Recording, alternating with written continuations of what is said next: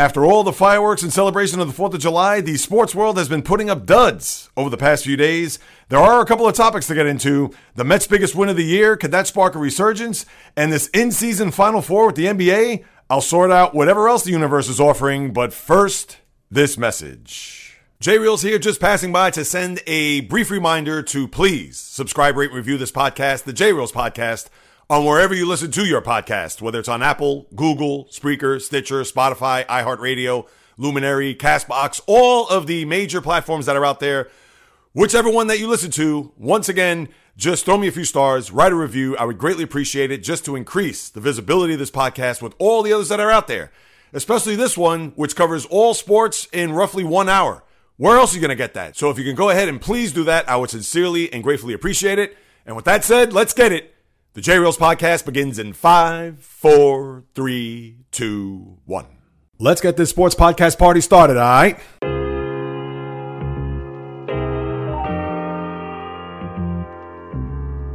The J-Reels podcast. Why don't you wait until July 1st to make an announcement? What a disgrace.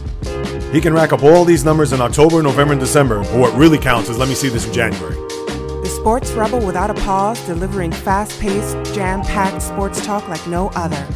Listen, I gotta call it as I see it. He is not a good player. I'm sick and tired of having to deal with the disappointment of this franchise. When does it stop? And yes, another winter that I can sleep in peace. Coming correct, direct, and in full effect. Let's get it. This is the J-Reels podcast. Welcome aboard. What is happening, my good people? Greetings. How are you? How's it going? How's everybody doing out there? What is the latest and greatest? I hope everybody's doing well, feeling fantastic, in excellent spirits. There have been record temperatures on Earth over the past couple of days as the heat has been turned up throughout the entire planet. I wish I could say the same for the sports world, but you know I've got a couple of tricks up my sleeve over the course of the next maybe half hour, 45 minutes, who knows, as this is the J-Reels podcast with your host, J-Reels. For my first-timers, welcome aboard, and for those who've been banging with me going back to the very beginning, somewhere in the middle, or even as early as this past Monday, I welcome you guys and gals back. And I can't even recall a time that I've been doing this podcast for now over 5 years. Aside from the pandemic, which started in the middle of March through July 2020, that's when the baseball season started, July 23rd, and then if you recall, the NBA and NHL had their seasons resumed before starting their postseason that didn't end until September and October. But for whatever the reason, it looks like sports over the last few days in particular is like a scene from an old town in the West about 150 years ago. Wind blowing into rickety wooden rocking chairs or those wooden doors going into the saloon, tumbleweeds twisting in the wind, dust kicking up as there's nary a person, horse, and carriage in sight. That's what it's been the past few days as the NBA and NHL free agency period has cooled off considerably. No James Harden or Damian Lillard rumors to be heard of or anywhere in sight. I'm not going to get into Joey Chestnut winning another Nathan's hot dog eating contest. I'm definitely not going to go there. NFL training camps are less than 3 weeks away, but I can't get into football right now. The best tennis tournament on the planet, which is Wimbledon, has produced little juice over the course of these first few days. And baseball is about ready for an all-star break with some interesting series and a lot of developments here over the last couple of days, but nothing that will have you at the edge of your seat because we're nowhere near the home stretch of the season, let alone the trade deadline, which is still a few weeks off, as we have plenty of season to go. So therefore, with all that being said, I might as well just say, thanks for tuning in. I'll see you on Monday, and let's see what we could do to regroup and get some sports news filtered in through your earbuds, headphones, or speakers, because that's what the sports world has given us here since July the 3rd. What else could I even begin to delve into? Now, yes, there are some baseball topics that I will certainly unpack, especially if you're a Dodger fan, to my guy Bio Zio out in California, who I'm sure right now is wondering whether or not their front office is on the phone line to try to get someone, anyone, to be a part of their rotation, as Dustin May looks like he's toast for this year, and now Clayton Kershaw is on the IL with left shoulder tightness, and their pitching staff is in shambles. But for a baseball season, and that's where we're going to start, that is about to pause for a few days starting on Monday, and we got some interesting series coming up here in Major League Baseball this weekend. But the landscape as it is, not that there's been anything that's upended or has really been at the forefront when it comes to what has taken place here over the last few days. But as a Met fan, and I will start there, and I get it that, here goes Jay Reels again on the soapbox, and I'm sure he's probably going to say, this is where the Mets are going to take off. This is where they're going to turn their season around, especially after that game last night, and they've won 4 in a row and back-to-back series that they've won for the first time in forever.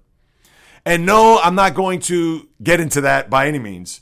Although last night's game was one that the Met fan has been waiting for, and I'm sure the team has been since the start of the year. They haven't had a win like this to where they could really feel good about themselves. They got themselves, like I mentioned, a 4-game winning streak. And yes, not to say break up the Mets or here comes the complete 180. But when you're down to your final strike and you got a performance there from a pitcher who has been hot and cold, pretty much down the middle this year. He has had some big starts. He does walk the ballpark a lot. He does make you scratch your head in a one Kodai Senga. But for him to go 8 innings, 1 run, 4 hit, 12 strikeout performance to where if they would have lost 1-0, that would have been a tough pill to swallow. But thanks to the heroics of a one Francisco Alvarez with his opposite field home run, and then Mark Canha with the triple up the gap in right center field to bring home Brett Beatty in what was an improbable. Now, granted, they were only down by 1 run. It wasn't as if they had that uprising. If you remember last year in Philadelphia, they were down 7-1 in the 9th, and they scored 7 runs in the top of the 9th to win the game. Nothing anything close to that. But when you're down to your final strike, and it looks like you're going to be shut out, and then wonder whether or not you're going to win a rubber game before going back on the road to pack your bags and to close out your first half in sunny San Diego. But to know that they were able to pull that game out of their rear end, and at least to know going into the final game tonight that they could actually get a sweep, a 5-game winning streak, to go play another hapless, high-priced payroll team in the Padres this coming weekend, at least they could say to themselves, we have some gas in our tank. Now, they do have to get the game tonight, which is important because the one thing this Met team needs is not just a long winning streak, as we know, but they need to have some consistency to the point where, yes, would it be nice to reel off an 8-game winning streak going into the All-Star break? Absolutely. Do I think that's going to happen? Hell no. But this Met team needs to have some momentum to the point where they need a stretch to win 12 out of 15, 16 out of 20, 20 out of 25. If they're going to get back in this race, they're going to have to do that with that type of streak. And I understand it's not consecutive, but they need a run like that in order for them to be a part of this wild card picture. And who knows, maybe not be sellers come the end of this month. As it is, are you a little bit excited about what took place, especially with that game last night? And we understand that that doesn't automatically mean that they're going to sweep Arizona, which would be huge considering the season that they've had to date. And then San Diego, who knows? They've been fumbling, bumbling, stumbling throughout the course of this year. They've pretty much been the Mets, but the West Coast version of that with their high-price payroll, as I mentioned, and underachieving stars and not really getting themselves off the mat as far as a team that for them, making it to the NLCS last year, and it looks like they're going to be nowhere near that this year. But for this Met team, I can't trust to the point where I think that they're going to, A, win tonight, and then B, win 2 out of 3 in San Diego. And if they were to do that, that means 7 of 8 going into the break, and they would have to compound that with another 7 of 8 out of the break. Because as it is right now with this 4-game winning streak, there's still 6 games under 500. Now, yes, would it be nice to win 3 of these next 4 games? Whether it be tonight and then 2 out of 3 in San Diego, that's what I would look for. Because I don't expect a sweep in San Diego and them losing tonight. But let's say if they do win 3 out of 4, 7 of 8, where they put themselves in a position to maybe pause to be sellers come July 29th. But hopefully they could get this game today. This weekend, I couldn't even tell you what's going to happen. Because this team from one day to the next, whether you get that good start, as you saw there last night from Senga, and they got bailed out there in the 9th inning, where they couldn't hit for 8 innings. And thankfully, for the first time in a long time, they were able to pull out a win when they were unable to get anything going with the bats for the first 8 innings. But as we've seen with this Met team, it's either all offense and no pitching, or they finally get the performances out of the bullpen, but they can't hit their way out of a wet paper bag.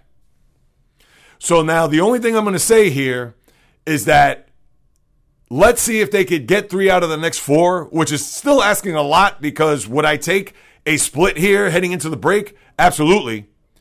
But one more time, winning series is good. But because you dug yourself a 10-game hole prior to the start of this road trip, and knowing that, yes, winning 2 out of 3 here, 2 out of 3 there, and if you continue to build that, that's going to help. But nuh-uh. The Mets need to get a block. They need to get 8 out of 10, as I mentioned, 10 out of 12, 16 of 20, 20 of 25, whatever it is. They need to have a deep stretch like that in order for them to not only get themselves to 500, we got to start there, but to get themselves back into this wild card mix. But last night, as a Met fan, you were ecstatic, and I hate to use this Godfather reference, but hopefully it's not a scenario where when you thought all was lost and there was no shot for this team to even make a run, now all of a sudden it looks like they're starting slowly but surely to pull you back in. And that's the one thing you don't want to see as a Met fan, and we've seen that countless times throughout the course of years, decades, etc., to where just when you think that they're left for dead, they breathe a little life in you. And then, of course, once you get some oxygen in your lungs, here comes that shot to the solar plexus, and then you get down to the ground. You said, I can't get up. I can't watch this. This team has found so many ways to lose and reinvent ways to lose games just this year alone, that why can I all of a sudden expect for them to turn it around, flick the switch, and now go off into that long, deep stretch to where they could get themselves into a National League wildcard race? So we shall see there. But for some other series that have taken place here over the early part of this week, I know the Yankees and Orioles have had a big series to where the Orioles blew a couple of games there, especially on Monday, where they had a lead late, and then it was blown open there late by Harrison Bader with the home run. And then the same there on Tuesday, 4th of July, where the Orioles came from behind to win another game. And then last night, they bring up a young kid, Colton Cowser, who got his first Major League hit in RBI. And now the Orioles, which has a ton of talent all over the place, from Gunnar Henderson to Adley Rutschman. Now they bring up the young outfielder. And let's see if the Orioles can now win the back 2 of this 4-game series, which would be very impressive if they were to do so. Because as I mentioned there on Monday, if the Yankees were to win 3 out of 4, they would gain 2 games in the standings. And if they actually were to sweep, and we understand that that's moot now, they would have caught them in the standings to where they would have been at a flat-footed tie for second place in the AL East.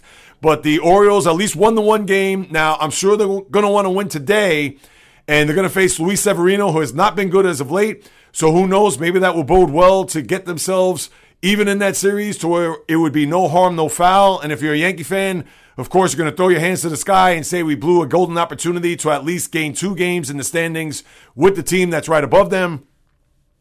But we'll see how that plays out there tonight at the stadium, where the Yankees and Orioles will conclude their 4-game series. And then give it up for the Marlins. And I know I've talked about them a bit here, but after that sweep in Atlanta by the Braves, they've come back nicely to win 3 games against the Cardinals. And I understand it's St. Louis. This isn't the Cardinals of a few years ago. But for them to get back on the beam, and I said it would be important for them to get into the break, to get that good feel, as they were, 14 games over 500 heading into Atlanta, and then getting swept. Well, now they got those 3 games back, and let's see if they could actually sweep the Cardinals, which would be a 4-game set in their own right today down in Miami, and they have a very interesting series upcoming, which I'll get to in a minute. But those are a couple of series that I've looked at here from the start. And then you had the Brewers playing the Cubs. You had that crazy scenario the other day where they closed the roof at 6-2, and then the Brewers actually came back in the game to tie, although they did lose an extra innings, to the chagrin of the manager of the Cubs, David Ross, who said, who does that? Why would they close the roof to give them an advantage, which it did, because the Brewers actually got back in the game. Thankfully, they didn't win the game, because who knows, that may have been under protest. But as we know, the Cubs, they're not going to go anywhere this year. And the Brewers, they need every game possible, considering that they had pretty much been in first place for a time there over the last few weeks before the Reds were on their, 11 or 12 game winning streak. and they continue to play well as they've won 4 in a row here, and they're 2 games ahead of the Brewers in the NL Central. But you haven't had a crazy week as far as series or anything like that. That's why baseball has been relatively low-key. And now you got to wonder, as we head into the final weekend before the All-Star break, where the series that, to me, are going to be looked at here and scrutinized, especially when we reconnect there on Monday.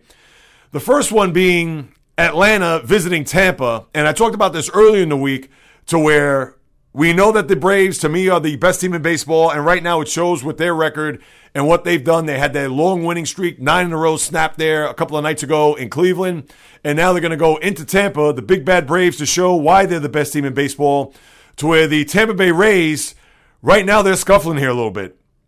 They've hit a bump in the road of their season, to where you knew, as great of a start that they've gotten, and they've led since March 30th there in the American League East. But here they've hit a little bit of an abutment. They lost the last 2 in Seattle, including a game there on Sunday where they had a 6-1 lead and they lost 7-6. And now they lose the first 2 games to the Phillies in their building, with the finale there later this evening. And with the Braves coming in, they certainly do not want to go in with a 5-game losing streak, knowing that Atlanta has been hot as a pistol. And who knows, could this be the beginning of a Rays, their dominance starting to spiral out of control, and especially with the Brewers just 3 games back in the division? Whether or not that the Orioles could be able to catch up here before Monday will be very intriguing, to say the least. And I got to see who the Orioles play before the weekend, which I'll touch on in a second. But that's going to be a matchup a lot of people may even preview as a World Series for their late October into early November. I'll pump the brakes on that right now. But that's going to be an interesting measuring stick for the Rays, and even for the Braves for that matter, because as well as they've played, who knows? Maybe Tampa, although they've lost 4 in a row, and who knows what's going to happen here tonight, maybe their fortunes will turn, and maybe knowing that the Braves coming in and all the press, not to say that Tampa is New York or Philadelphia, Boston, etc., but who knows? Maybe in the ears of Kevin Cash, where the press may come out and say, now you got the Braves coming in, and you've been the best team all year. How does that fare for your ball club, knowing that the Braves, who have played fantastic here over the last couple of months, whether or not you could play with these guys? And I'm sure that may put a fire under the Rays, whether or not they win tonight in the finale against the Phillies. As for the Orioles, they're going to go to Minnesota after their conclusion of the series tonight in the Bronx. And the Twins, who have actually played pretty well here as of late, as they've been able to withstand a little bit of the Guardian pressure that has gone on there in the dreaded AL Central. They've actually won 3 in a row, and you wonder whether or not if that momentum could bleed into the weekend, to where they could put themselves a couple of more games distance from the Guardians and the Twins, who have been probably going to be the default AL Central winner when it's all said and done. But that's not going to mean much come October, because a lot of teams are going to try to see whether or not they're going to feast on Minnesota, or even Cleveland for that matter, because you got to count them in only because of what they did last year. And they actually sped by the Twins there toward the latter part and the end of the season. But the Orioles, as we talked about here, whether they could inch closer to the Tampa Bay Rays for the top spot, if they have a good weekend there, and if they falter here, whether it's tonight in against the Phillies or against the Braves, who knows where these standings would lie come Monday when we recap the weekend. But that's a series that we'll look at to see where those 2 teams will lie when it's all said and done come Monday. And then you have Seattle going to Houston for 4. And the only reason why I bring that up is because Houston right now, they're currently 2 games back of the Texas Rangers in the AL West. And they won a big game there on Monday. Remember, they lost the first game on Friday. They won the 2 games there Saturday and Sunday. And they actually had a big lead, which they blew. It was a 10-2 lead. Come to think of it, 8-run lead. They blew that to where Texas actually took the lead heading into the 9th. And then the Astros were able to prevail and steal that game to where they've now won 4 in a row. And they're currently 2 games back, as I mentioned. Now, Jose Altuve, he's had an issue with an oblique. They say they're not going to rush him back, but this is a team that's already been under fire when it comes to their team, whether it's Yordan Alvarez being out for a month, whether it's guys like Michael Brantley, who can't seem to shake his injury woes, and he can't get back in the lineup. And you got to wonder already with their pitching staff, not going to say in shambles, but no Luis Garcia, Jose Urquidy. They're piecemealing it together, but we all know that this team shows a lot of guts and a lot of gumption based on their track record and what they've done here over the last half decade plus. And they're showing that right now, knowing that they're fighting this to the very end, or at least to the weekend with the All-Star break. And Seattle, we know that they've been very disappointing here. And let's see how they fare in Houston for a big series for them, because if they're going to make any hay and try to get themselves within striking distance of the AL wildcard, let's see what they could do this weekend and try to maybe even win 3 out of 4, which I know may seem insurmountable because Houston does have their number, even going back to last year in that 3-game sweep in the division series. But that's one that I'll keep an eye on to see where they lie over the weekend as far as Houston inching closer to the top spot. And as far as the Texas Rangers go, as I'll take a look to see who they play. Now, they'll wrap up their series against the Red Sox. That will be tonight as they split the first 2 games in Fenway. But when we look at Texas and how they will end their first half, or technically first half heading into the break, after Boston, they'll go down the Northeast corridor to play the Washington Nationals, who have not played bad, but you would think Texas should be in good shape to at least win a series there and keep themselves at bay where the Houston Astros are surging. And then you have the Mets going to San Diego, as I mentioned. That's one to see, as I talked about before. Now, the Padres have actually won 3 in a row, so who knows? Maybe they could get their season and have a fire under their rear end to kind of get themselves to the All-Star break in a good groove. That we'll take a look at on Monday. And then you have the Angels playing the Dodgers. And the Angels, boy, they've had a bad week. And who knows if their season's going to start to unravel here, knowing that Mike Trout, who underwent successful surgery on his wrist due to a swing, and this was similar to an injury that Giancarlo Stanton had many years ago where the hamate bone in his wrist was broken. Now Trout's going to be on the shelf 4 to 8 weeks, so that's going to be a big blow for an Angel team that's trying to tread water in the AL wildcard mix. Now you also have to add Anthony Rendon, who the guy seems to be on the IL ad nauseum. But then the bigger picture is Shohei Ohtani, who had a blister issue when he pitched the other night, and he's going to have to wait for that to heal. Who knows if that's going to really impede as far as his pitching goes, but thankfully with the break coming up and having extended time off, I'm sure he's probably not going to pitch at least until next weekend, maybe even into the following week after the All-Star break until that's fully healed. But the Angels right now, I'm sure they're going to be shaking in their boots a little bit, not only for the health of Ohtani, but really for the health of their team overall, because this is a team that's going to try to stay in this playoff race. They're going to try to roll out Ohtani as many times as they possibly can. We understand he's going to be an MVP candidate, possibly even a Cy Young candidate, as I talked about there last week. But for the Angels right now, I would think that their season is going to be on life support only because this is a team that if they fade into oblivion when we get into the latter part of the month and especially into early August, it's just going to be about Ohtani, his starts, and his performance and nothing else. And with all the rumors of his impending free agency, not only will this be a season for him to get into the MVP and Cy Young candidacy in the same year, but the payday is going to be bigger than anything that we've ever seen when we get into this offseason. And as I mentioned before, it may not even start with a 5. It may start with a 6, and that's in $600 million. So we shall definitely see what's going to happen out there in Anaheim when it comes to his health, even Trout for that matter, and the Angels' playoff chances here for the month of July and beyond. A couple other notes. I didn't talk about this Monday, but the Rangers made a very good pickup bringing in Aroldis Chapman. Now, he's had a good year in Kansas City, striking out a lot of guys. ERA is low, 4-2, and he will be a big boost to that bullpen. I'm sure there's going to be some pressure now because Texas has had a very good year. They've been in first place throughout, but now with the Astros breathing down their necks, he's a guy that's going to pitch the 8th inning, and who knows, may end up pitching the 9th inning when it's all said and done. But that's one acquisition that was good for them, and let's see if he's going to pay dividends knowing that he's in the thick of a pennant race and he's out of Kansas City. That's number one. And speaking of bullpens, the Yankee bullpen has been stupendous this year. Well, now one of their key components is going to be gone for the rest of the year due to violating the domestic violence policy, and that's a one Jimmy Cordero, a guy who's, like I said, pitched well, struck out a lot of hitters, but he's going to be one piece that's not going to be there come the rest of this year. But you know Brian Cashman, he always seems to pull a rabbit out of his hat when it comes to these deadline deals, when it comes to relievers or even pitchers for that matter, or even certain players. Even last year, I understand that it was a fair trade all around when you trade Jordan Montgomery for Harrison Bader. And Bader, when healthy, has played very well, but he has not been on the field as much. And we know Jordan Montgomery in his 2 starts against the Yankees is 2-0.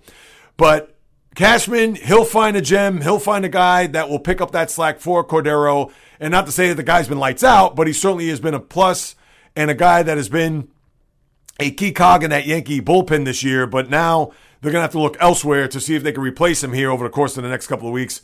So I thought to throw that in there when it comes to the Yankee bullpen and how they're going to have to piece that for the remainder of the year. All right, now let me turn my attention to the association as I lace up my sneakers, my high tops, etc. Not much really to discuss when it comes to the James Harden, Damian Lillard front. That has not been percolating at all. I'm sure that's going to be one of those things that it's going to come at you with a blurb on your phone or online somewhere where breaking news, James Harden or Damian Lillard were traded. So nothing percolating there. And Grant Williams, I know, got traded to the Mavericks in a 3-team deal with San Antonio, and that's no surprise. I had a feeling that the Celtics weren't going to re-sign him. So he goes to Dallas, so good for him, as I'm sure he'll be a big boost to that team. Defensively, give them a little bit of character. I know a guy that will go along with Kyrie and also Luka, so congratulations to him on getting his deal, and now he's a member of the Mavericks. But this Final Four, as has been talked about going back to last year, this in-season tournament, and a lot of it hasn't been officially unveiled here, and it's going to take place here on Saturday. I believe it's going to be on NBA Today, ESPN. I don't know what time that the proceedings will be for them to really roll their sleeves up and go full bore on all the details when it comes to this in-season tournament. But we do know that it's going to take place from December 7th to the 9th. It's also going to be hosted in Las Vegas. So I'm sure the T-Mobile Arena where the Golden Knights play, that's where this tournament's going to unfold. And all I could say is this is supposed to be a boost or at least an addendum to a regular season that a lot of people aren't going to pay attention to. And December 7th to the 9th, I don't know where that falls on the calendar. I'm sure it's not going to fall on a weekend because the NFL or college football will swallow that up. So I would think it's probably going to be Tuesday through Thursday. But pretty much what this in-season tournament is going to be, it's based on from what I'm reading here, not only will it debut in the early part of December, but the teams that will participate, there's going to be 6 groups total. It's going to be different group stages, I guess. 3 per conference, chosen by a random draws based on the team's winning percentage the previous season. So I think this is going to be teams that obviously were in bad shape last year and them also being chosen at random that will play 4 games in its group with the 6 group winners making the knockout stage. And then you're going to have 2 wild cards who finish with the best winning percentage, not first in their groups. To me, this seems convoluted just reading this, but come Saturday and then obviously Monday, I'll have a better grasp of what this will entail. Because as of right now, this is, to me, why even bother? It's almost useless to have this in-season tournament. And I understand it's to generate some buzz and some juice, especially for the teams that aren't going to be in the mix or aren't going to be relevant here throughout the course of an NBA season. It's to give them a little publicity, probably to the Charlottes, to the Detroits, to the Houstons of the world. I understand. But let's let the dust settle. Let's get a better idea come Saturday night into Sunday where I could really digest and regurgitate this. And then come Monday, I'll give you a better view as to whether or not this is a good idea. Now, I would think that they're doing this to raise a little bit of their regular season because, as we all know, after opening night, from there until Christmas, where they have their day with the 5 games, the NBA is out in the wilderness. And by having this little tournament here, it's going to give them a little juice and give them a little publicity and maybe some attention, knowing that Las Vegas will be at the center of this, to maybe get the average fan to take a look and see what this in-season tournament is all about. So right now, listen, I can't really dissect it and give you a full analysis of this, but what I will say is that based on what I'm reading here, it's a little bit convoluted.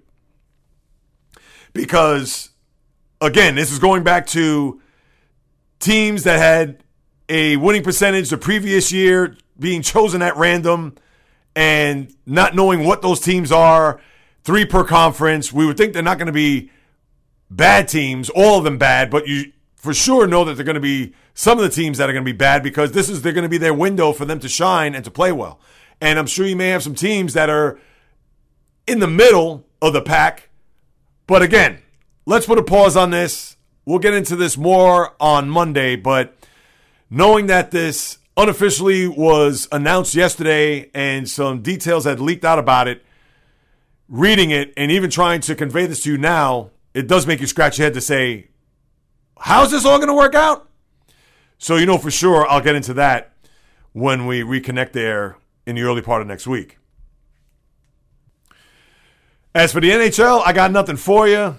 Nothing with the free agency or any trade, so you know that's going to cool off considerably. Same for the NBA, other than the Harden-Lillard saga as far as where their next destinations are going to be, and you know I'll have my finger on the pulse for that. NFL, nothing to really get into there. I know training camps are now, 2.5 weeks away, but even still, once training camp comes, you think I'm going to pump up the Washington Commanders and break down their training camp there in late July? Not this guy.